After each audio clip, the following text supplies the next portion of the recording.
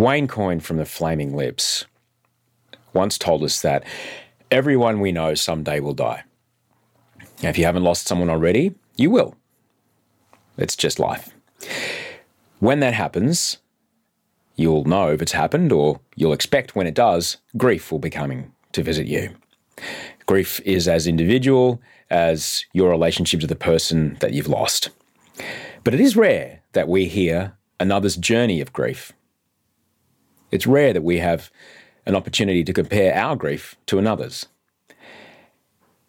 And it's even rarer when that story shows how grief can be managed, be tolerated, be endured, be passed through, and be grown from. Indira Naidoo has given us an incredible gift with her latest book, The Space Between the Stars, where she speaks about trying to process the grief of losing her sister through reconnecting with nature. And Indira is my podcast guest this week. Before we get there, we're going to have to play some ads. There are ad-free versions of this podcast available should you wish to support us. Patreon.com/Osher. You can listen to this episode right now with no commercials whatsoever. But until then, let's play the light bill and pay Andy and Rachel and Brie. And then we'll hear something wonderful from Indira. Ryan Reynolds here from Mint Mobile. With the price of just about everything going up during inflation, we thought we'd bring our prices down. So to help us, we brought in a reverse auctioneer, which is apparently a thing. Mint Mobile Unlimited Premium Wireless. How to get 30, 30, bit to get 30, bit to get 20, 20, 20, bit to get 20, 20, bit to get 15, 15, 15, 15, just $15 a month? Sold! Give it a try at mintmobile.com/switch. $45 up front for 3 months plus taxes and fees. Promo rate for new customers for limited time. Unlimited more than 40 gigabytes per month. Slows full terms at mintmobile.com.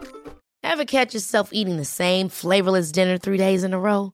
Dreaming of something better? Well, HelloFresh is your guilt-free dream come true, baby. It's me, Keke Palmer. Let's wake up those taste buds with hot, juicy pecan-crusted chicken or garlic butter shrimp scampi. Hello Fresh. Stop dreaming of all the delicious possibilities and dig in at HelloFresh.com. Let's get this dinner party started.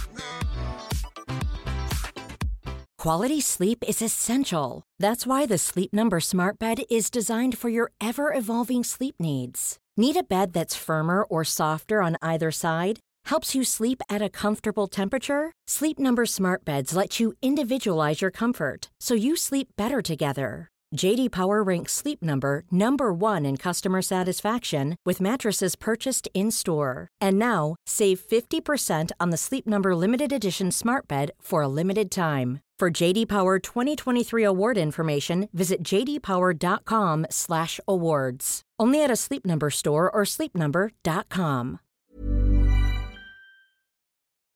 Nature has been designed to heal us. And what are we doing in return? We spend every moment destroying it. It just doesn't make sense. If you really stop, and being still is the solution, and being distracted by our phones is why we're in the mess we're in. If you sit quietly and still under a tree, everything it's doing is to heal you. First of all, it's giving you the oxygen you need to breathe. I mean, who's giving you a bigger gift than that? Name someone. You know, this is the crazy thing. If trees gave us free Wi-Fi, we'd love our trees, we'd protect them, we'd plant more. Oh, but all they do is give us free oxygen. Oh, sorry about that. I don't really need that. I mean, it's ridiculous. What are we doing? That is author, journalist and broadcaster Indira Naidoo. I'm Osher Günsberg, and this is Better Than Yesterday.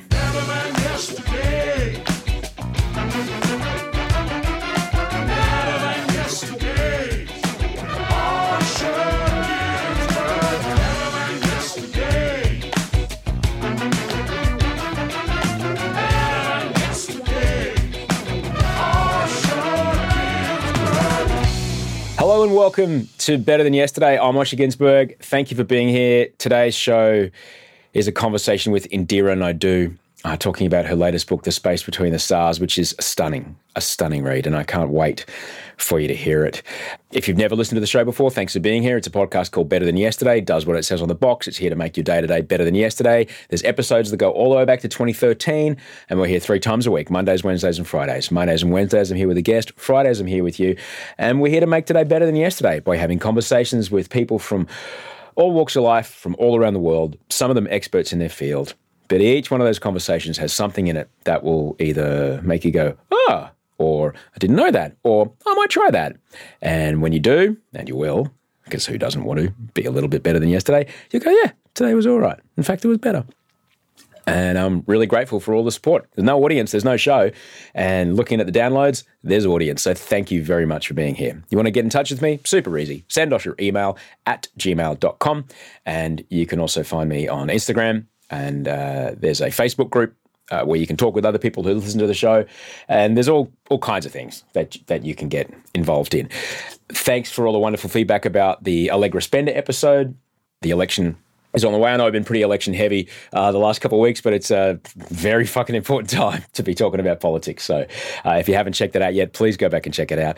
And if there isn't an independent running in your seat, please consider just looking at who in your area could possibly help us break the deadlock that fossil fuel funding is having in the control of our government, essentially. So just think about that. Just have a think about that, because we're getting a skewed version of reality, and we need to shift it pretty quick. But happy homework. Here we go. So let me tell you about my guest today. Indira Naidoo is a broadcaster, a journalist, and an author. And she currently lives in Sydney, Australia.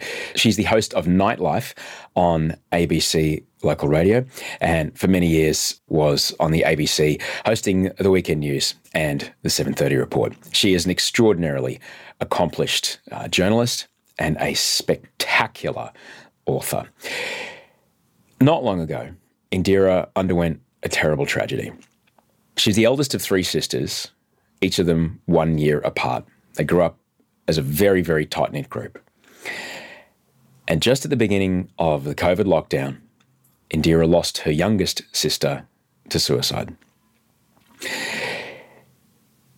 Losing anyone, as you will know if it's happened to you, or you can imagine if it's yet to happen, is awful. It's absolutely awful. And no 2 people process grief the same, even if they are grieving the same person. Yet, when I've been through grief from losing people, I've never really heard what it was like for other people who are grieving that person. And my grief journey was very much a solo process.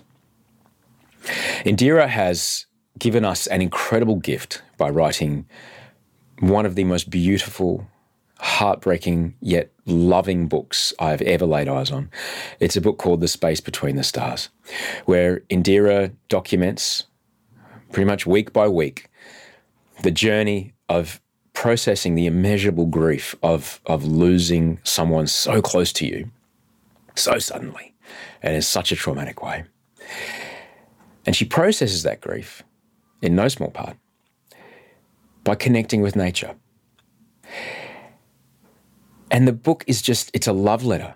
It's a love letter to not only her late sister, it's a love letter to trees, to the clouds, to butterflies, to weeds, to water, to feathers, and to the beautiful parklands in the middle of Sydney, in the CBD.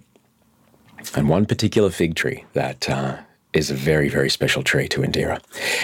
I can't recommend the book highly enough. It's just stunning.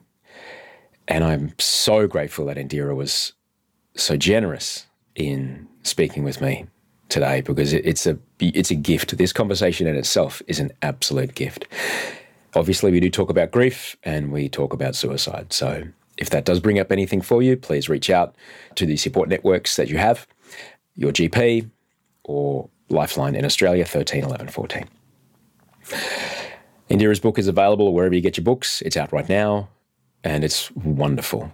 It's perfect. And I really, really hope it becomes a part of your collection to have on standby, to give to those around you when they lose someone. for it's that kind of book. It's that kind of book. I hope you enjoyed this conversation with the delightful Indira Naidoo.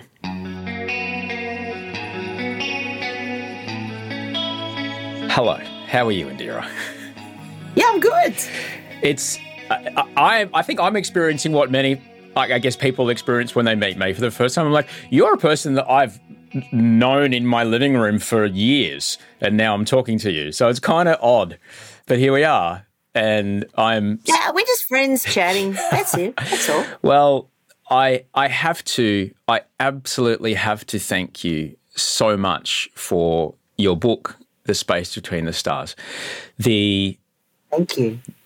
You can't be what you can't see, and people may not have ever been exposed to another person's journey of grief in such an intimate way. And I was so moved by this book.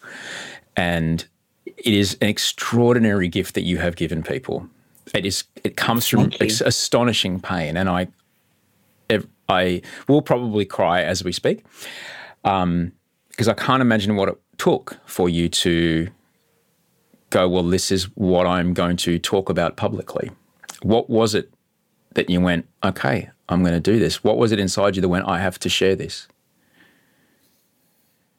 I look back on that time and I don't quite believe it myself. It truly, I mean, it was such a shocking event to even happen in your life in the first moment, for you, for your sister to take a life like that.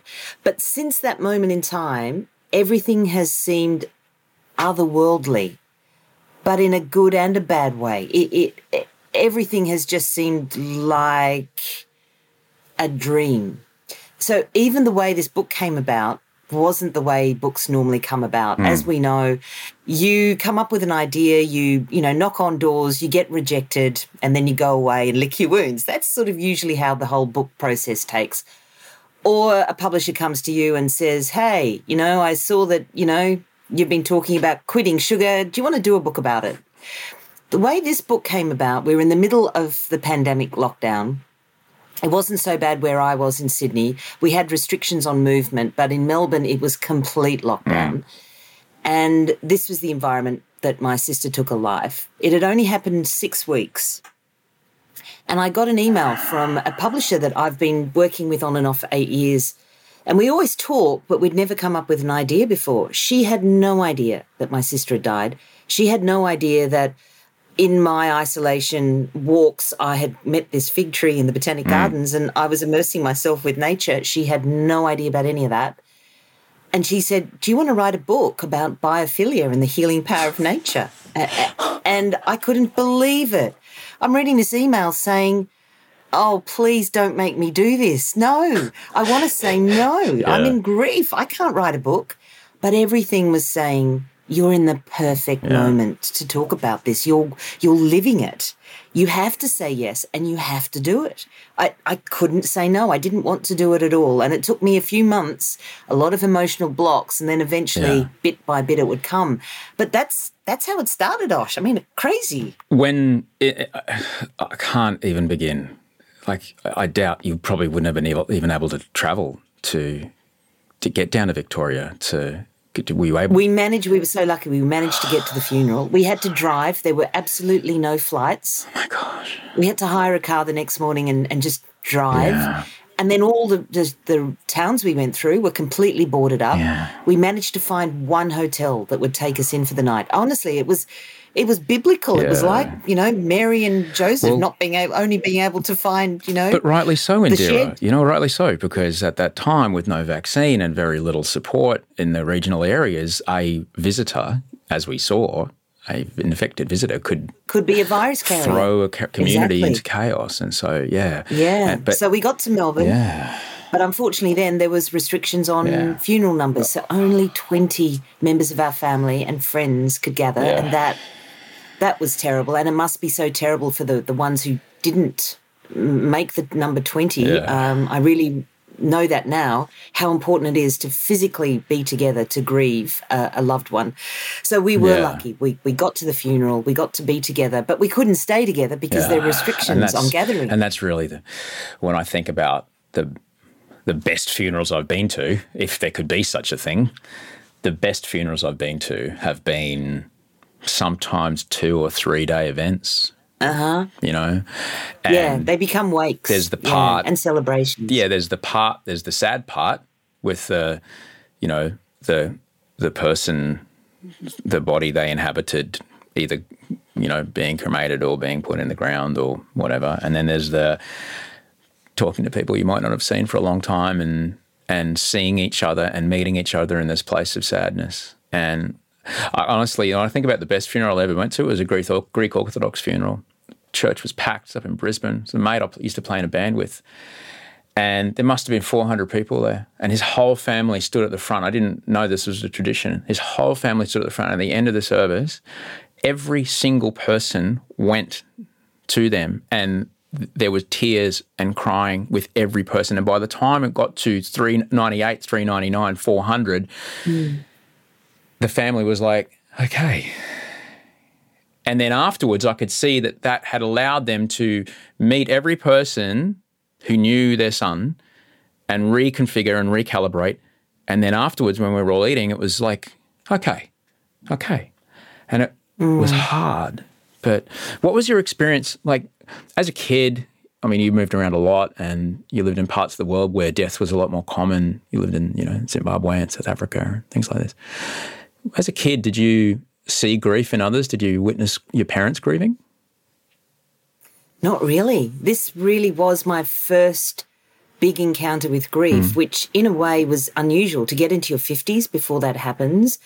And I used to think that was a good thing, that I'd somehow dodged the grief bullet. And now I realise it's not a good thing because I didn't have any little bits of incremental experience to fall back on. Not even a warm-up with a pet or something? Not really. I mean, we did. My grandparents lived overseas, so when they passed away, we weren't really there, and we weren't hugely close to extended members of the family. I had a guinea pig once that died, and I vaguely sort of remember being a bit upset about that. There was a cat that we were very close to that did pass away, and that was probably a significant grief, but nothing that comes close to this sort of grief. So I had no reference points at all in my history and in my experience. And I think I'd only seen bad experience of people dealing with their grief as well. I'd seen people who had lost their parent or mother to cancer, and then they'd completely shut down and they became a changed person. So I thought that was the only thing that was the option to happen. I hadn't seen many positive examples of people feeling their grief, acknowledging it, being with it, talking about it, moving through it, accepting it, finding meaning in it. I don't actually think I can think of one example of that really. So I really thought, I'm going to fall off a cliff. I'm going to fall into an abyss, and that's where everyone goes when they have a big grief. I didn't think there was another option until I discovered that tree. It is, the book is, look, it's just poetry, Indira, and it's not only is it, every page is not only a love letter to your late sister, it's a love letter to this extraordinary piece of land in the middle of Sydney, in the middle of the city, and this incredible connection. I guess you described in many ways what I try to find when I'm trying to be mindful, and the space that the mindfulness creates opens up areas for the other parts of your head to process things, which is a bit tricky to explain to some people, but you wrote about it in such a beautiful way. I can understand being worried, like, oh, someone close to me has passed away. Here comes I'm shutting down. I'm a changed person. This is it forever. Did you find support? Did you find someone to speak with to maybe guide you to a different place? It was interesting because we were in lockdown here. I couldn't see any family and friends, basically, other than my husband, who was wonderful through all of this, but going through his own grief. He'd just lost his mother. Oy. And so there was a lot of grief in the household. And I've always been someone that has been very comfortable seeking counselling or therapy or support. I've never felt any embarrassment or shame about that. So I knew immediately I had to go and find a grief counsellor. And I did. Again, within a few weeks, she was surprised that my loss had been so recent, because most people don't come to counselling until months and months later, usually an agonising process of not wanting to and refusing to. But I said, no, I have to. This is going to be the best way for me to work through this. So I went into grief counselling, and I've been seeing this grief counsellor very regularly, once a month, once every couple of weeks, right throughout the last 2 years. It's interesting. Sorry to cut you off, Indira, but isn't it interesting? Like if we were to have if you were at work, right, and you were on the way to work and you tripped on the sidewalk and you bung your knee, you wouldn't hesitate, but go to the physio and go, well, a part of my body that I don't know how to make better is not working properly, and it's affecting my life, it's affecting my relationship. I can't cuddle my husband properly. Okay, I'll go find someone who can help me, and I'll go into some sort of rehab and work with them weekly until I'm fine again. Yet when it's a psychological injury, like this extraordinary split, this chasm between what our reality is and what our reality was, and the pain between what we knew and what we now must accept as true, we expect that we'll be able to fix that chasm by ourselves. And we can't, And I got to credit you, because you're right. People don't, until their marriages are falling apart, until they've lost jobs, and they're like, what's got to get to the bottom of this. I think I also had a different sort of insight into it as well, Osh, because hosting this evening national radio show that I'm still doing, Nightlife on the ABC, I have 1 million listeners right across the country, but right across all different forms of lockdown over the last 2 years. Yeah. So sometimes people in Perth didn't want to hear about the pandemic. They were surfing on a beach. Then people in Melbourne, they couldn't even step out of their homes for a number of weeks and didn't see any family for months. They were just beside themselves. And then everyone else was in between all around the country. So I had this very diverse group of listeners who were going through from extreme, agonising, worst anxiety that they'd ever experienced in isolation to people who just wanted to shut it off and shut it down and didn't want to, think about it. And how to talk to that 1 million people in different states of this all at the same time, but all of them feeling quite a deep anxiety about what this would mean for them, their families, their futures. That gave me a real insight, before this happened to me personally, about what anxiety is, what it looks like, what grief looks like, what loss looks like. And it was uncomfortable to sit with listeners sharing this stuff with me. I felt like going, I don't want to hear about this. I can't deal with it. I don't know what to do. I don't know how to comfort you. And then I quietly started to realise, no, the important thing is just to be present. They don't want a solution from me. I don't have a solution to the pandemic. They just needed someone to listen and hear, and that was all that was required from me. And again, it's hard for me because I'm very much a solution person. I want to say, okay, this is how you can fix it. Go off and do this. I didn't have a solution. So that was probably starting my opening up to what grief and loss could mean, and how sitting with it was probably going to be my challenge. How to just accept this thing had happened and sit with it, and also sit with the universality of it. The great thing about a grief counsellor is that they've seen thousands of people who have gone through, some of them, worse things than you're going through right now. And that's such an important thing when you're going through grief, to realise it's not only happening to you. It's happening to everyone. It has always, and it will always. This is just the nature of things. And I think if you can step out of your grief, that is the beginning of understanding and not being caught up in it as well. So, my counsellor was so incredible in how she was able to take me through that. And you're absolutely right, because you are the eldest of 3 sisters, and you and your younger sister lost another sister. And it's also interesting to realise that even siblings won't experience a similar grief, even though they're grieving the same person. Yeah. It's fascinating, isn't it? Grief is very singular. The grief you go through is completely different to everyone else's grief, even though it's the same person that has died or the same incident that has happened to everyone. And I say in the book, it's like witnessing an armed hold-up at a 7-Eleven, depending on how long you were in the shop, what aisle you were in, what you were shopping for. everyone looks at that assailant completely differently. Yeah. Oh, no, they had a scar on their cheek. No, they had a tattoo. Oh, they were holding a gun. No, it was a dagger.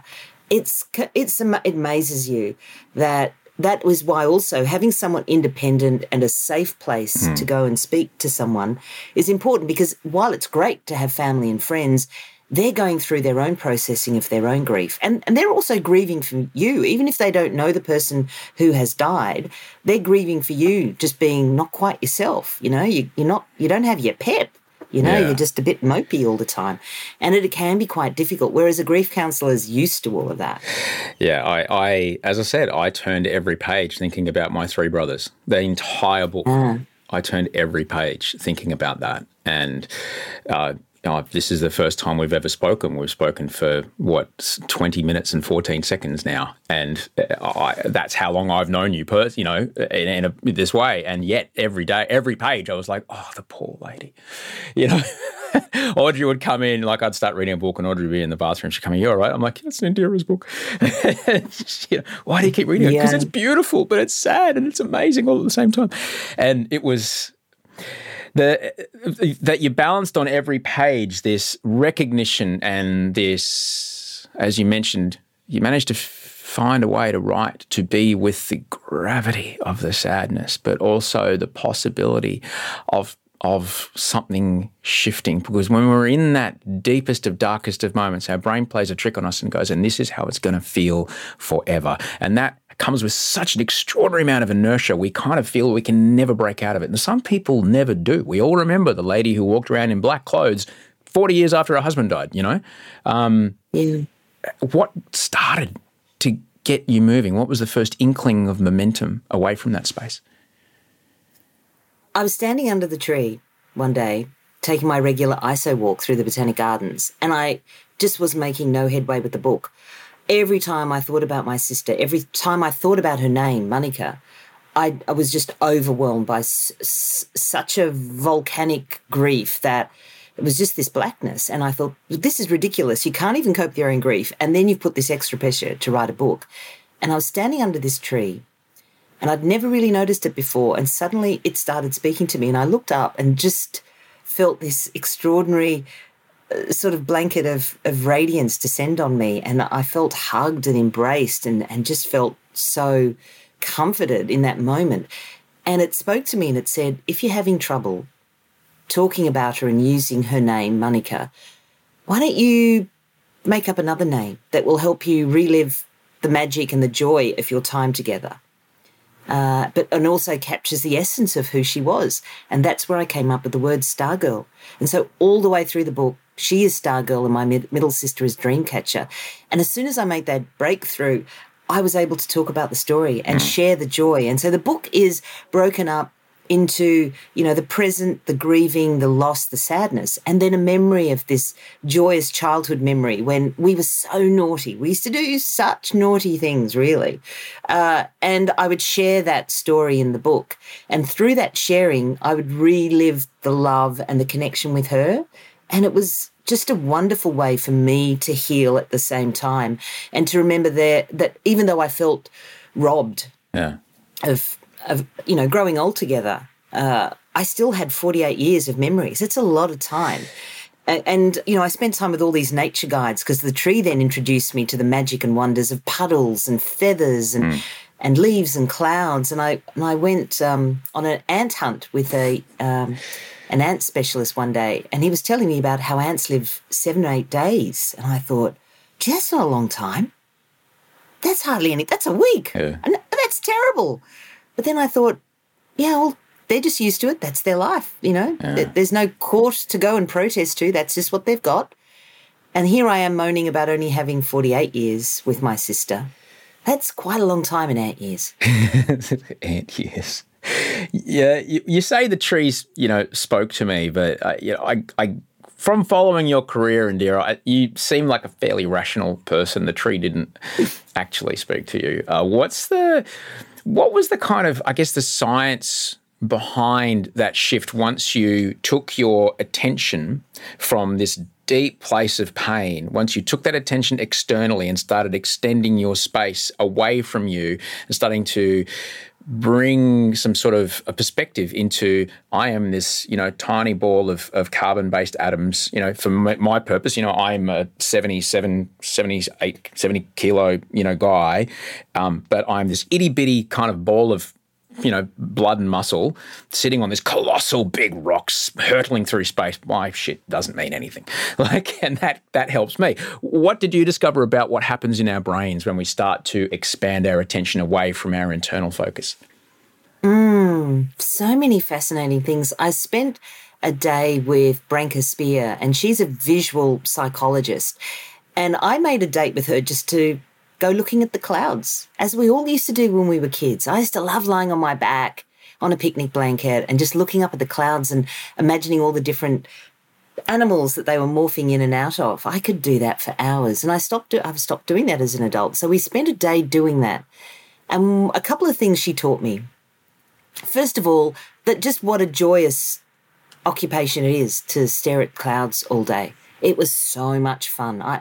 And she explained the fact that I was getting so much joy out of it is that it's really important for humans to be in environments where there is a slight movement, but not too much movement. This blew my mind. This really blew my mind when you started talking about this. It was fascinating. Sorry. Yeah. And that we don't like static, and which is why part of our urban environment really grates against us, because everything is rigid, concrete, blocks, poles, nothing moves, there's no vibration. But what we love about nature is that there's always a little shimmer, a little hum, a little flicker, a little bit of the trees or the water coming through a creek. And as humans, those little bits of movement remind us of when we first evolved. Deep in our DNA, they were all connected to where we'd find water, where we'd find food, water holes, where there were forests and we'd find nuts and berries. If there's too much movement, if it's too crazy and too chaotic, again, like our urban life gets, too buzzy and traffic, we get incredibly disturbed and there's too much to take in and our brains overload and we shut ourselves down. But when there's just a little shimmer, it engages us a little, makes us take our perception away from ourselves and out of our head, but it's not so much movement that we get distressed by it. So looking at the wind going through leaves and shimmering relaxes us. Looking at clouds slowly change, the way water sparkles, under the sun. That's why we find nature relaxing. I mean, it's actually, there's physiological reasons for it. And the knobbly bits of trees, when we look at the knobbles and we look at the branches and the way they branch out, it's called fractal theory. But we see it all the time without understanding it. So everything, whether it's a creek or a cloud or a tree, everything is big, branching out into small. And this fractal pattern we find very relaxing visually, to see big going into small. We just don't like seeing blocks of big or just little things. We like big going into small. And again, it reminds us of forests and caves and when we first evolved. So when we put ourselves in that environment, even if it's a park down the street, we can still derive all the benefits of being calm and relaxed and feeling joyous. It's pretty amazing. And it explains why we always want to flee the cities. When we have holidays, no one says, let's pitch a tent in the middle of George Street.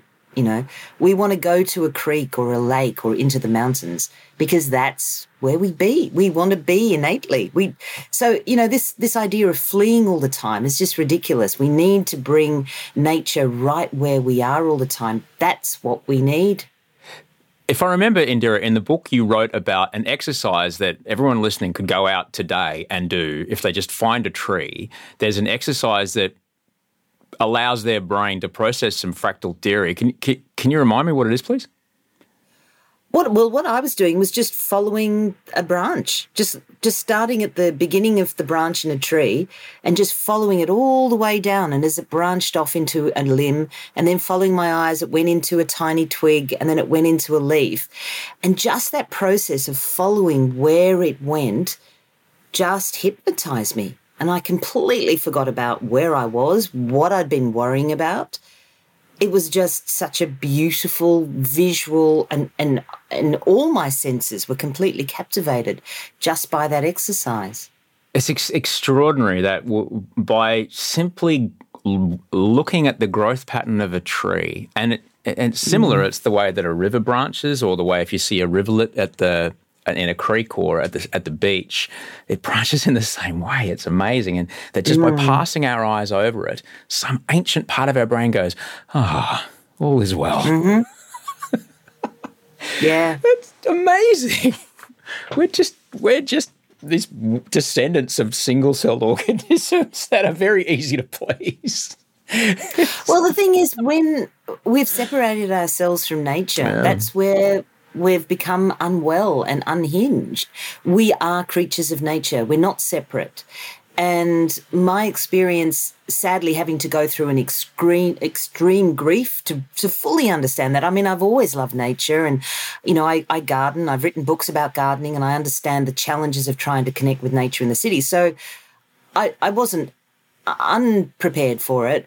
But what happened when I completely let myself go was I would be with my tree, for instance, and after a while I couldn't sense where my skin had ended and where the bark of the tree began. I melded with the tree completely. I mean, our essence is exactly the same. Carbon, nitrogen, oxygen. I mean, we're made of exactly the same materials. Of course it's my cousin. Of course I should feel a connection to it. Yeah. When you start thinking about it like that, you know, when you start thinking about, like, we're probably across a city right now, but atomic bonds-wise, there's air in my lungs that has an unbroken chain of atomic bonds through the air all the way to the air in your lungs. Mm-hmm. It's, you know, on a microscopic level. And look, I get it. You know, I like flushing toilets and refrigerators. I like my, electric car. I like these things. Is there a way to have things like antibiotics and vaccines and toothbrushes and other stuff that allows us to live far better than our ancestors, yet also connect to these things that our ancestors had in their daily lives that allowed them to operate in a far probably healthier level than we do? One of the things that Branka Spear said to me that surprised me, because she's a scientist, and scientists don't believe in nature by design. You know, they don't believe in this sort of, usually, this divine intervention. Mm-hmm. They're encouraged to question and look for scientific explanations. But Branka actually said to me that nature has been designed to heal us. And what are we doing in return? We spend every moment destroying it. So it just doesn't make sense. If you really stop, and being still is the solution, and being distracted by our phones is why we're in the mess we're in. If you sit quietly and still under a tree, everything it's doing is to heal you. First of all, it's giving you the oxygen you need to breathe. I mean, who's giving you a bigger gift than that? Name someone. I mean, you know, this is the crazy thing. If trees gave us free Wi-Fi, we'd love our trees, we'd protect them, we'd plant more. Oh, but all they do is give us free oxygen. Oh, sorry about that. I don't really need that. I mean, it's ridiculous. What are we doing? You know? There's the T-shirt, Indira. There's the T-shirt right there. That's it. That's the concept. But you're right. You're absolutely right. It's astonishing. But there's this narrative in our political discourse that you can't have both, and that's simply not the case. Mm-mm. It's not the case. It's about, like every aspect of our life, it's finding what's sustainable, finding the harmony, finding the balance. We take too much. My tree only takes what it needs. It doesn't, hog all the toilet roll and store it in a cupboard somewhere. It just takes what it needs, and it trusts that the next day there'll be enough toilet roll for it.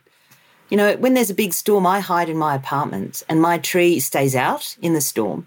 It protects itself with its own branches. It gets all its nutrients from where it is. It can't run anywhere. And at the same time, it's protecting not only me when I come and need help and support when I'm going through my grief, but it's supporting birds and ants and other insects. I mean, it's not just looking after itself. And it's doing all of this openly and joyfully. It never says to me, sorry, no time for you today, off you go. Check with my secretary when I've got an appointment in my diary.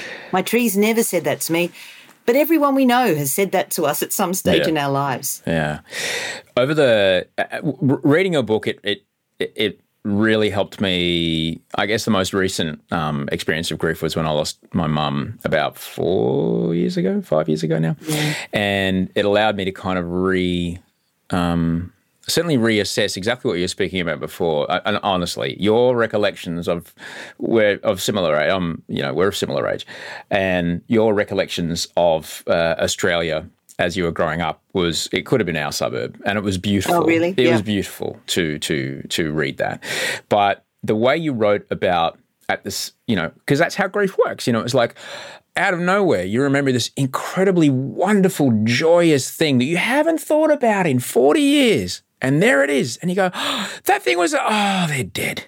And then bang, your day's gone, And it allowed me to, I guess, when reading your story, it was like, I guess that's how it works. And I just trying to allow the memory of how nice things happened to eventually kind of overcome how sad it is and be okay with the sadness that they're not there. A mate of mine says, mate, it feels terrible right now, but if you do the work every day, you got to do the work, but every day you're just going to put a little weight on the scale. He's talking old school, like Liberty Justice scales. And one day it'll be, 90-10, then 80-20, and then 78-32 or 22. I can't do maths. And then one day it'll be 51-50. Do you remember the day that it was no longer as terrible? Like, do you remember the first day that it was just a little bit not as bad as yesterday?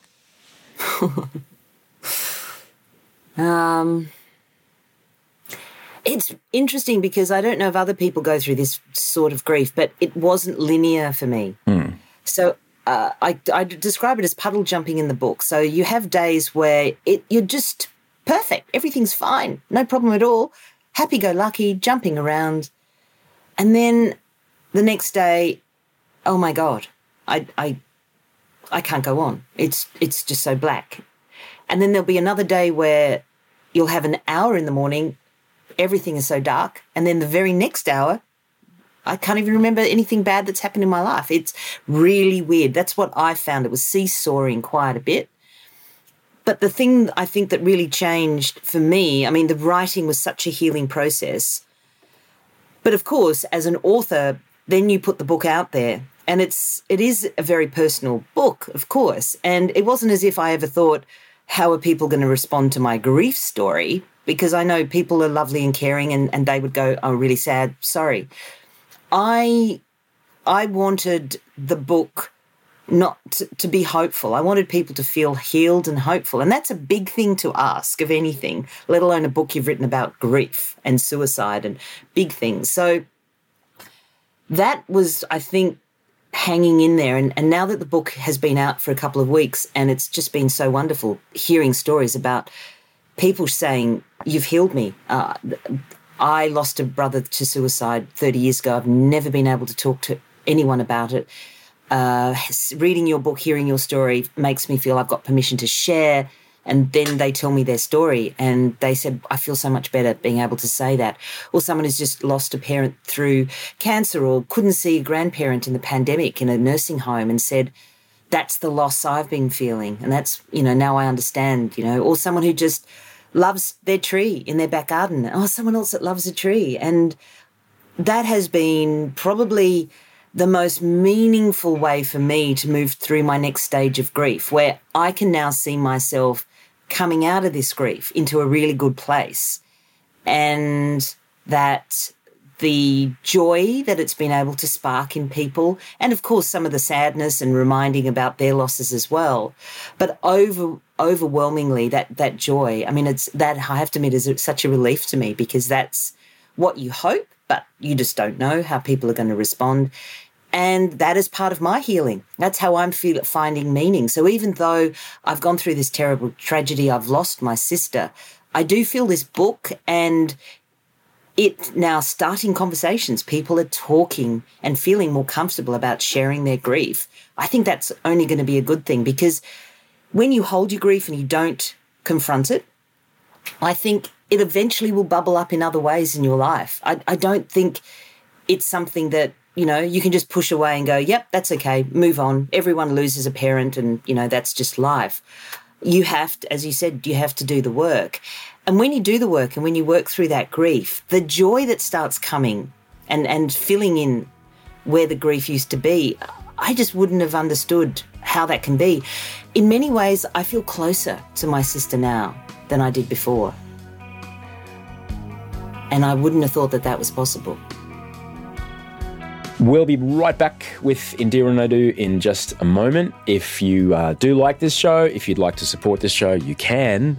Just tell a mate. Share this episode with someone.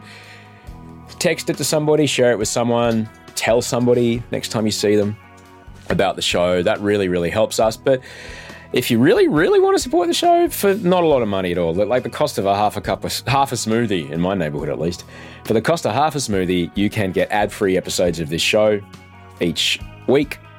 And for a little bit more, you can get full video episodes. So you get to see me and Indira having this full conversation, which it brings a whole nother level to it. And I'm really grateful for the people who've jumped on board for that.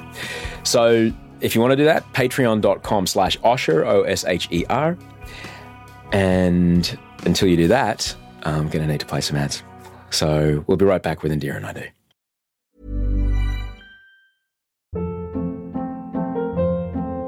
Hold up. What was that? Boring. No flavor. That was as bad as those leftovers you ate all week. Keke Palmer here. And it's time to say hello to something fresh and guilt-free. Hello Fresh. Jazz up dinner with pecan-crusted chicken or garlic butter shrimp scampi. Now that's music to my mouth. Hello Fresh. Let's get this dinner party started. Discover all the delicious possibilities at HelloFresh.com. Many of us have those stubborn pounds that seem impossible to lose, no matter how good we eat or how hard we work out. My solution is PlushCare. PlushCare is a leading telehealth provider with doctors who are there for you day and night to partner with you in your weight loss journey. They can prescribe FDA-approved weight loss medications like Wegovy and Zepbound for those who qualify. Plus, they accept most insurance plans. To get started, visit plushcare.com/weightloss. That's plushcare.com/weightloss.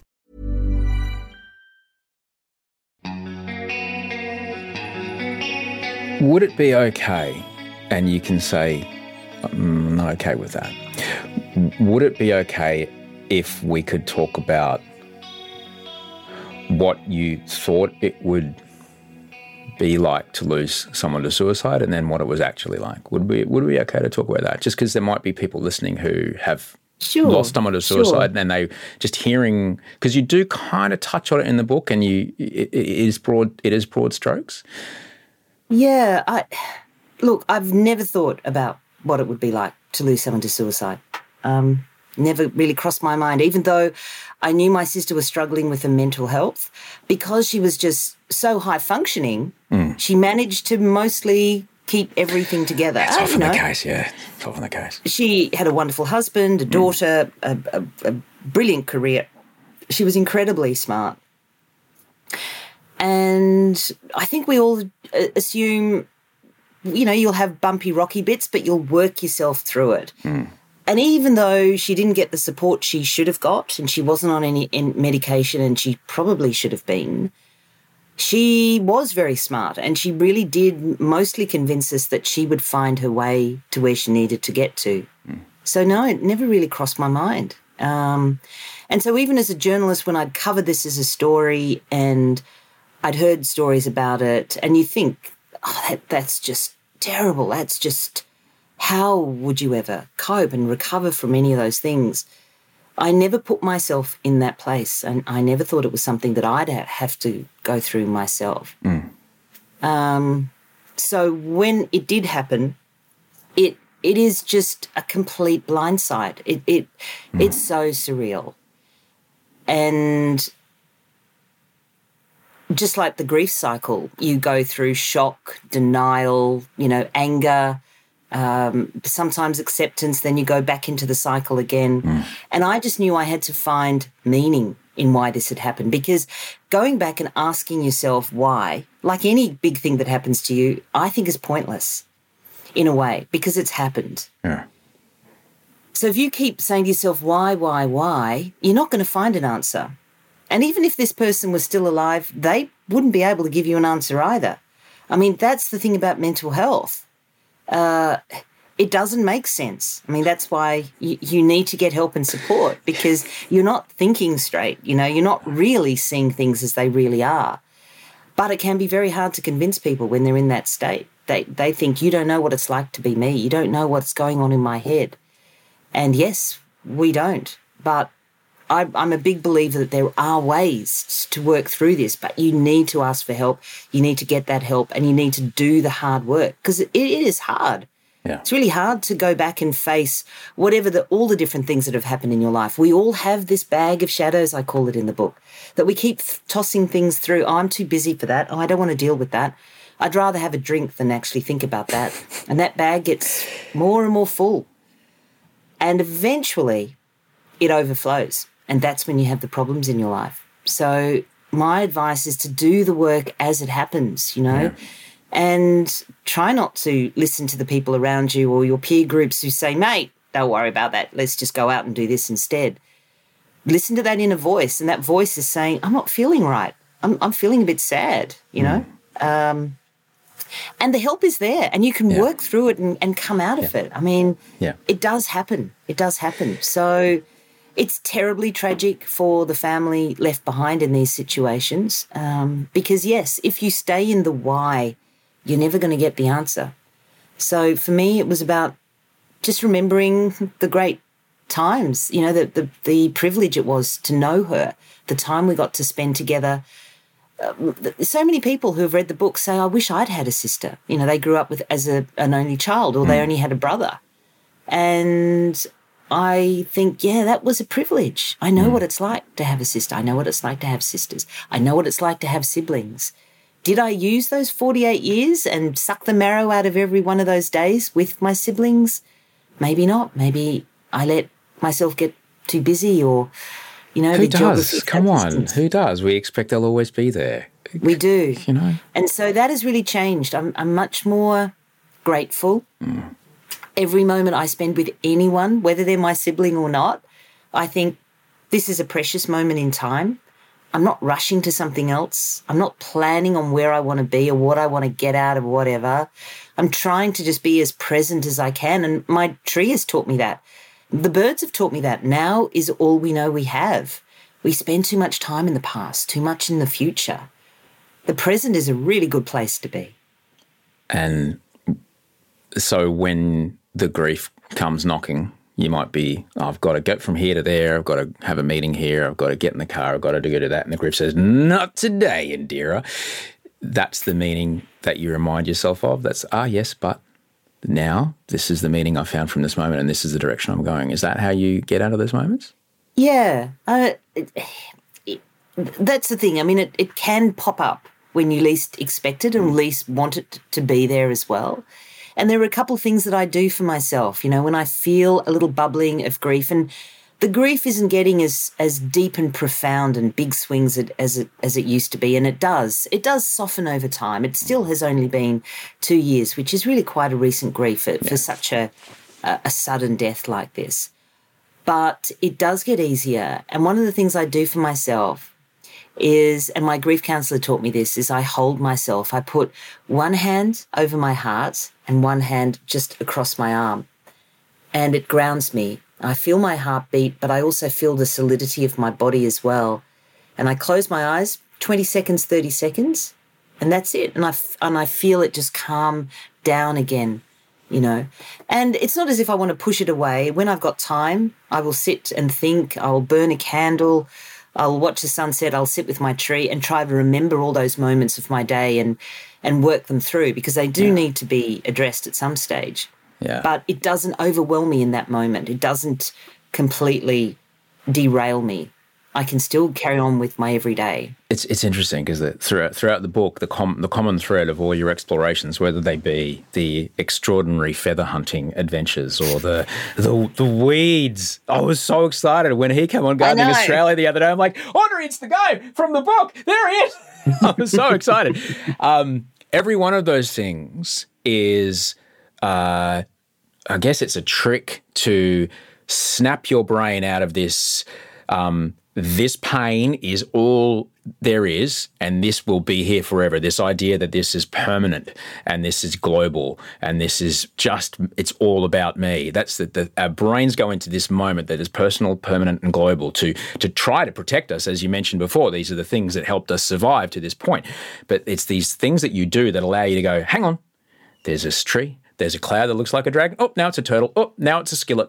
You know, these are all wonderful ways to go, hang on, it's not. Hang on, it's not. And that we can get trapped in making anything mean everything, you know, but by using these techniques of either holding yourself or getting out of your body or being of service to others, like writing this book, that all helps us get away from this trap, really. Yeah, the rumination. Yeah, which is, I understand why it exists. I've been trapped in it. I've been trapped in it. I was personally... kite flying. Honestly, it's an answer to almost everything. What a joy that is. Kite flying, man. How good are kites? Yeah, they're brilliant. How good are kites? My little Lego men used to go on some adventures, let me tell you, Indira. They really did. I got those guys like way up there. It was cool, man. I was 9. I spent this pre-iPad, that was my September holidays. And I come back refreshed. I guess Brisbane, there's nothing on television in September holidays. We had so much fun. That's the thing. We've just got to try to just retain that sense of joy and wonder and awe that we had as children, and we lose it as adults, you know, and there's no reason for it. What would you like to see? What would you like to see happen, around, the education space in the techniques that you have discovered that brought you such relief and have helped others? What would you like to see our community do with what you've discovered? First of all, plant more trees. Good, because I've got no Wi-Fi, and I really need... there you go. Oh, no, the oxygen ones. Oh, yeah, we'll have some of them too. Oxygen ones. Fine.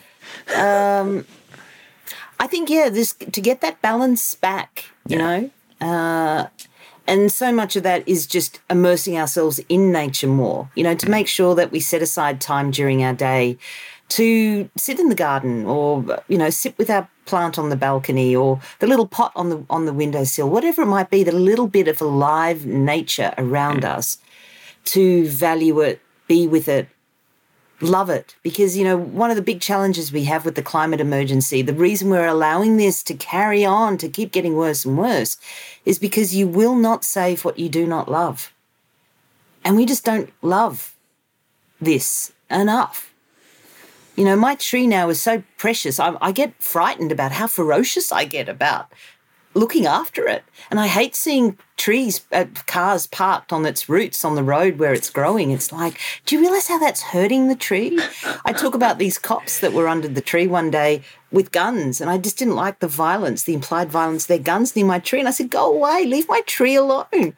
I mean, I'm really protective of it now. And imagine if we had billions of people feeling the same way. What's happening on the planet just would stop happening tomorrow. It's gobsmacking the disconnect. And as someone who's worked at the, coalface of journalism for most of her career, it must be tough seeing, cause and effect playing out, and at the same time seeing people, those in power, do nothing. It must be difficult for you.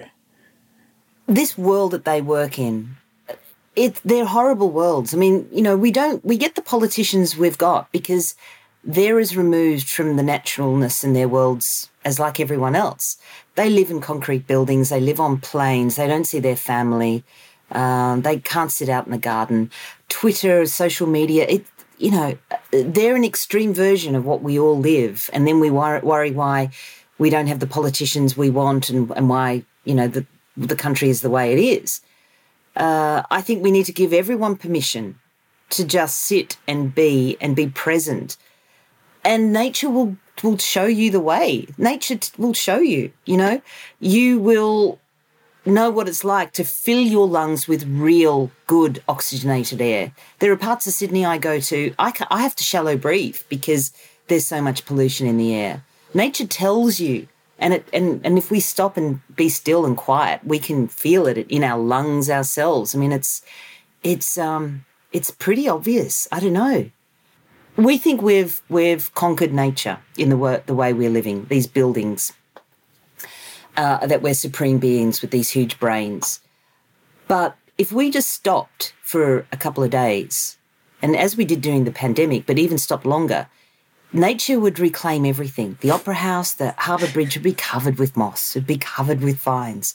The only reason it isn't because we clean and we spray and we disinfect. Nature will reclaim everything, and eventually it'll reclaim us too. But by then, for most of us, that'll be really sad because it won't be the type of world that we want. We have got options now and opportunities to live the joy now. I mean, why wait? Why wait till tomorrow? I want to be joyous right now. You're absolutely right. And I remember as a little kid, thinking about that. I remember when I learned that the sun would eventually burn out, I was terrified. 800 billion years away, but I was still terrified. How have you come to be with that? Yeah, nature will eventually take all of it and none of us will matter. How have you come to be with that? Because we have this idea that we'll be permanent and everything we build will be permanent and we'll always be there and all our family and friends will be there. How have you come to be with the impermanence of that? Of course, I want to survive. I want my children, my grandchildren, everyone to survive and get to love and live this because it is quite beautiful.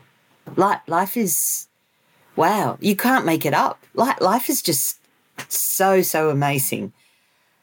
So I want every human to experience that. But when I sit with birds and ants, as I have in the last few years, I have no more right to this world or nature than an ant does, than a bird does. I'm not prioritised. I'm not special. I'm not flying first class, and they're all, in cattle class or anything like that. We're all on the same ship, hurtling through the galaxy. Hey, we're all on the same ship. We all go down together. So let's help each other. They're doing their best to help us. They're picking up and decomposing stuff and creating soil that's nurturing plants that we eat. Birds are doing all of that as well. They're quietly there helping us. And what do? We stomp on the ants and we destroy the habitat of the birds. It's like, wake up. All these trillions of creatures are creating the planet for us. Yeah. And it's a difficult thing to reconcile because we've been told this lie that we can't look after our environment and have safe drinking water or electricity or, I don't know, an iPad or whatever. But it's not the truth. There's ways to do it. And we don't have to wait for anything to get invented. As you mentioned, we just got to make people want it enough. Yeah. And just start communicating and talking as well. Put the phones away for a bit and just have a chat to the person in the train next to you. Yeah. And maybe take 5 minutes today to go and look at the branch of a tree. Yeah. I can't thank you enough for your time today, Indira. This has been my pleasure. Exquisite. My pleasure. It's been exquisite to speak with you, and thank you again for this absolute gift. Oh, thank you. Thanks for reading it. Thank you. That was Indira Naidoo, and her new book is called The Space Between the Stars. It's so beautiful, and I really, really hope you read it. As I mentioned earlier, it's the book that you'd want to be able to give someone who's just lost somebody close to them. It's stunning. And it's a great in case of emergency break glass kind of book, you know what I mean? And it's wonderful. And it's poetic and florid and beautiful and achingly heartbreaking, but also equally beautiful. And it's a wonderful read. And I'm so grateful that she wrote it, and I'm so grateful she came on here to talk about it. And you can get it wherever you get your books. Thank you so much, Indira, for coming on the show. And thank you so much for listening. Big thanks to Andy Marr, who cut this episode, Rachel Barrett, the executive producer of everything, Bree Steele on research and support, and Toehider, who made all the music. I'll see you on Wednesday. Until we speak then, sleep well and dream of beautiful things.